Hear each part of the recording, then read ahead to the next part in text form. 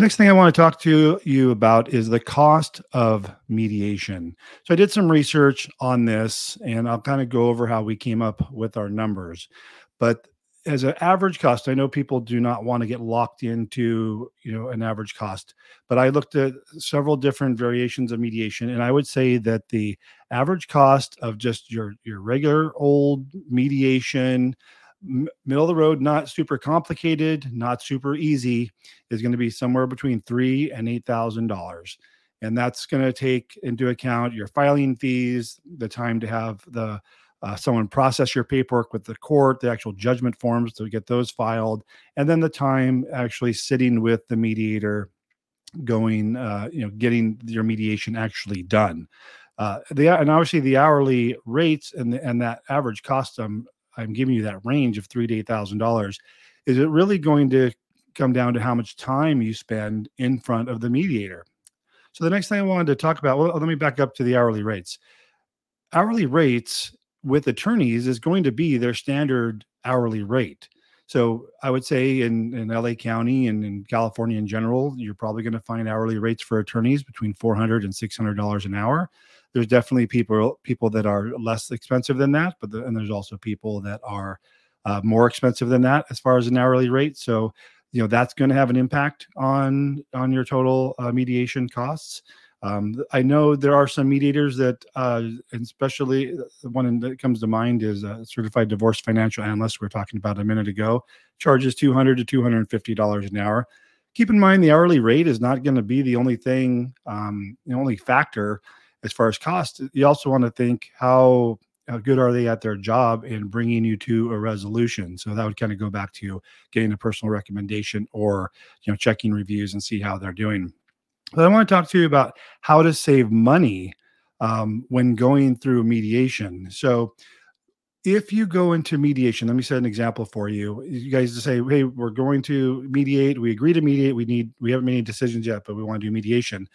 I think the worst thing you could do is just show up in the mediator's office and not have discussed any of your issues whatsoever, to the point where the mediator has to grind through everything to ask questions that you already may have an agreement to, wasting valuable money in hours spent going over things you guys have already discussed. So number one, I would say discuss issues in advance and write them down, whatever it might be, even if it's one thing. If you guys agree to each keep a car, and write down which car you're keeping, and if that's the only thing you guys agreed upon, then at least that's something. But that's not one less thing that you guys would need to talk about in going through mediation. But detail out, and I'm sure it's going to be a little bit more than that you guys can figure out without a mediator.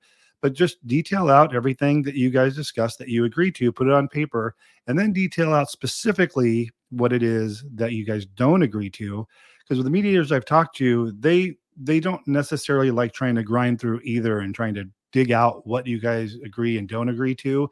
They like when people go in and say, we talked, we agreed to XYZ issues, and here's the specifics that we don't agree to, that we need help coming to a better understanding on. And that way they can just spend that time drilling down on those issues, and the amount of hours that you use for mediation are going to be significantly reduced. So that goes into number two here, the narrow down your needs.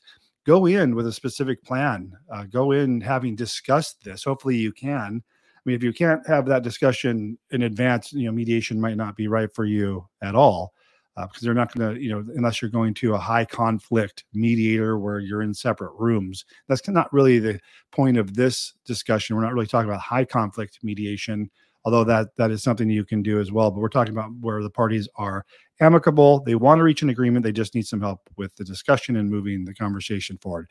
So discuss issues in advance, narrow down your needs, be prepared. So what I mean by that is, if you guys are going to talk about financials, have already your documents printed, statements, mortgages, credit cards, have everything out. Maybe if you like doing Excel spreadsheets, have a spreadsheet that has it broken down. The courts, even, you can use the schedule of assets and debts to list out your assets and debts.